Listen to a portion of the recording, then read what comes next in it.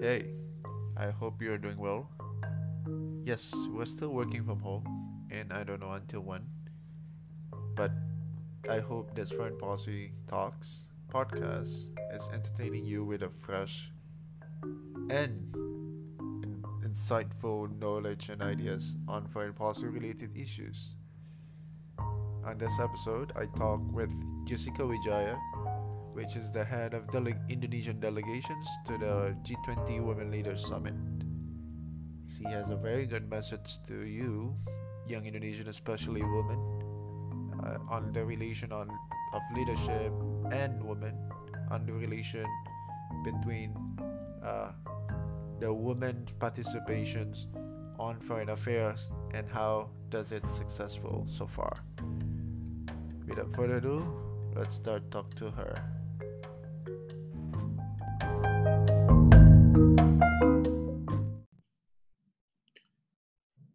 Hello, Jessica. How are you doing? Hi, great. How are you? I'm good too. So, are you now in Jakarta? Yeah, I'm in Jakarta. Oh, okay. So thank you so much, Jessica, for giving your time to join this podcast interview. My pleasure. So I have read your tremendous background on foreign affairs, and I'm curious on what you're thinking on why the foreign policy should be understood by millennials or young people in Indonesia. I asked this based on my observation that many younger Indonesians don't appear to know or even appreciate the role Indonesia's leadership has played and continues to play in the international stage. Of course, we know that we cannot force people to be interested in foreign policy issues, but in your opinion, what's the importance of understanding foreign policy? Right. So we can't expect everyone to understand that the international politics as specific as us who are in the field. But the thing is that I think young generation in Indonesia, they must understand in general what is happening in the world. As we know, and like you said, we can't force people to be interested in foreign policy issues. However, as for me, there's a huge difference when I understand about international politics or foreign policy issues. And I tend to understand more of what other people think in pattern. Because if you only see in your country, if you observe 80% people will have Indonesian thinking pattern. Well, I understand that not all Indonesian have the same thinking pattern, but thinking pattern is based on where and when you grew up and culture and those kind of things. And when you understand more about people around the world, you Mhm. start to adopt the best thinking pattern from people. And it leads to your ability to propel in your career and life. Mm. So the thinking pattern, yeah, the main Mhm. reason. Right. Yeah. You were the head of delegation of Indonesia to the W20, right, at the G20 Women Leaders Summit. How Mhm. meaningful is this role to you, and what were the message you bring to the G20 leaders as the representative of Indonesia? Of course, this role is very important for me because I'm sitting there not represent myself, but I represent all Indonesian women. So everything that I do, it represent Indonesia. This is a very important responsibility for me to contribute in our country, Indonesia's reputation around the world. As for the messages that I bring to the G20 leaders, it's more about the percentage of women in leadership position and how can women be trusted in those decision-making positions. Um, because most of the time women are labeled as weak, and there's certain label for women such as work from home, housewife, and mother, and just make it hard for people to believe in women in leadership. That's why this is what we are emphasizing on. Oh, great. So actually, it related to my next question. Mhm. How can you define the relation between women and leadership in general, Jessica? Now, women are being labeled as weak, as I said before, and I would say most of people still doubting the ability of women, especially if you dress nicely, you're Mhm. beautiful, and men tend to degrade your ability, and it happened to me. But I think it's not a reason for us to change. I mean, we are women, we still like beauty and all those things. I Mhm. met a lot of women who are very strong and very skillful in their leadership position. As when we want something to happen and change how people see women, we need to take action to show them that is really happening, and we need to show an example of that is really happening. And I think women can be a good leader. While you have seen the example of women head of state working on a COVID-19, I think it's a concrete example of that. Oh, awesome. So, Hmm. talking about COVID-19 pandemic, many expert, many people argued and saying that, women leaders are relatively more successful in handling the COVID-19. They talk Hmm. about Taiwan, they talk about Germany, New Zealand, and a few others. So, in your point of view, what makes women leaders different? I don't want to use spatial in this case, right? Maybe you can use it. It's okay. But what makes women leaders different in directing the decisions to fight the pandemic? I think it's because women work with empathy more. As we know, we as women, we are deep in feelings. And if you observe how women work, they usually are more detailed, and in some place it could be seen as annoying by men sometimes. But it's actually better because we see a lot of things from different perspectives, and we probably see what men do not see, and that's why, you know. Oh, uh, what is it? What is it? Can you name something that men Yeah, cannot see? yeah, for example, that we are very detailed as women, you know. So when something detailed not coming up as right, so we see it immediately. So men tend to be very practical in Mhm, their nature. mhm. So I think that is what women can see. Oh, awesome. Oh, by the way, Mhm. Jessica, what's your general assessment on the involvement of youth in foreign affairs? Is it giving a significant impact on the foreign policy decision-making process so far, or is investment in youth engagement in foreign affairs worth it, in your opinion? Yes, of course, definitely, because I do see that younger generation, they have fresh ideas which can lead to be great decision makers in the future. For example, like you. As Mhm, for now, I believe we have organization for younger generation, as in Youth 20, we have Youth 20, and they give the communicate directly to the G20.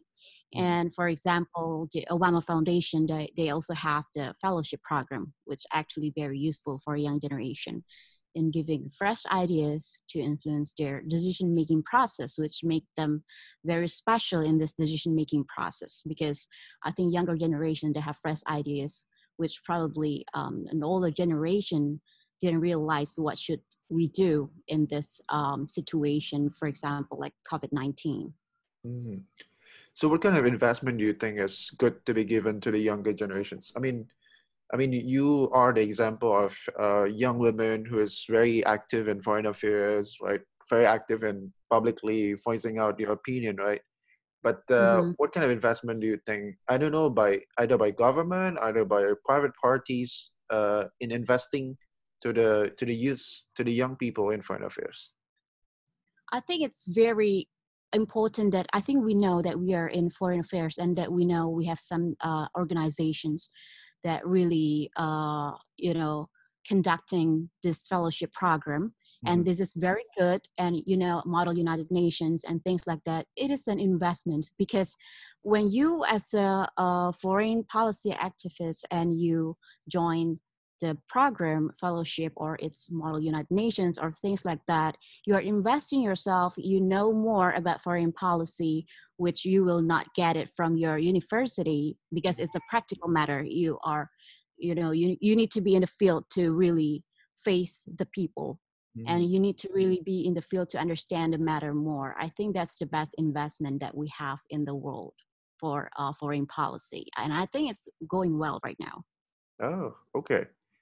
Hmm. So I read some articles saying that uh, and reporting your involvement as the chairman of TGC International in helping the Indonesian hospitals. Do you want to share a bit of that? I know, I mean, during this pandemic, people are more active in helping others, right? And do you have Mhm. any message to say to young Indonesian who are listening to this podcast amid this situation? Yes, we are the humanitarian organization, which we plan to be the United Nations consultative status. And we are working on that. And because our organization is based in Indonesia, but we are planning to go international. That's why it named TGC International. And what is TGC? TGC is the grandeur of conscience, which we emphasize on the conscience and awareness of people to help people to understand more about human nature and humanity. And my message for the young generation in Indonesia is don't give up and surround yourself with the right people because that's the most important thing that you can do Mm-hmm. to escalate and elevate yourself Mm-hmm. and be productive whenever we can. And probably last but not least, you must be confident and you don't have to care about what people think about you because young generation are amazing the way they are and I feel they need to keep moving. Hmm. Oh, awesome. Oh, by the way, I'd like to ask you one more question actually. Like, Hmm. seeing the many countries are now, relatively successful in coping with the crisis, right? What do you think is the importance of seeing other countries' experience for Indonesian government, for Indonesian, I don't know, all of the relevant stakeholders and in looking up to the other experiences and handling the crisis? Yeah, I think we need to really look up to other country because I wouldn't say this bad, but there's something about our culture that we always feel that if we adopt something from foreign country, that means that we are not having a high nationalism, and Mm. that's the problem in our country. And I think that is the biggest problem because we need to learn, as even as human being, not as the country, as human being we need to learn from other people. And you know that the other country have more GDP than us, and Mhm. it's actually very clear that they are very developed and more developed than us, but some people they just don't want to admit it and they just want to say that Indonesia is the best number one, blah blah blah. But I said that if you keep that thinking pattern and that mindset, we wouldn't be able to really develop our country because the development of one country is actually based on the people. You know, when the people, because people have the strongest power in the country, not the government, The main because asset, the main asset. because the percentage of people in the country, the average people, the normal people, is more than the government itself. So I think that the theme pattern of people is very important. And what we can adapt, it's a lot of things that we can adapt. For example, the New Zealand, they adopted, they are very brave in taking the measure, Mhm. especially the leader is woman, the head of state. So I think that we really have to learn from China too, and from the United States, because China is very brave, very courageous in taking the measure for this, and they're very fast in administration, which our country lack of. Mhm.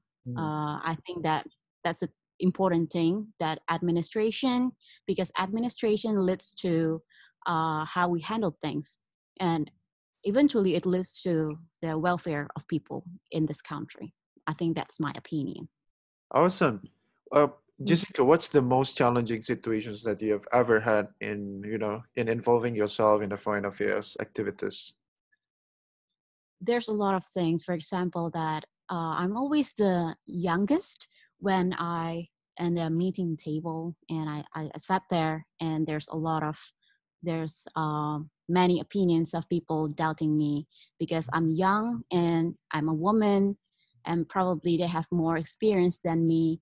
But that's the thing, that's the challenge, because I need to keep myself to be confident, and I need to keep myself to be always focus on my goal, and we don't have to care about what people think about us. That's the challenge, because we are women, sometimes we still be sensitive and think about what people think about us. But if you're working on your career, that's not going to work. So we need to really focus on our goal, and you don't have to care what people think about you. That's the challenge. Great. I'm sure our listeners are very happy listening to your statement just now. I mean, Hmm. we need to be always build our confidence, as you said. So thank you Right. so much, Jessica. Thank you for your You're time. Talk Thank you. Thank you. talk to you again next time. Goodbye. Talk to you. Bye. Stay safe. Stay safe.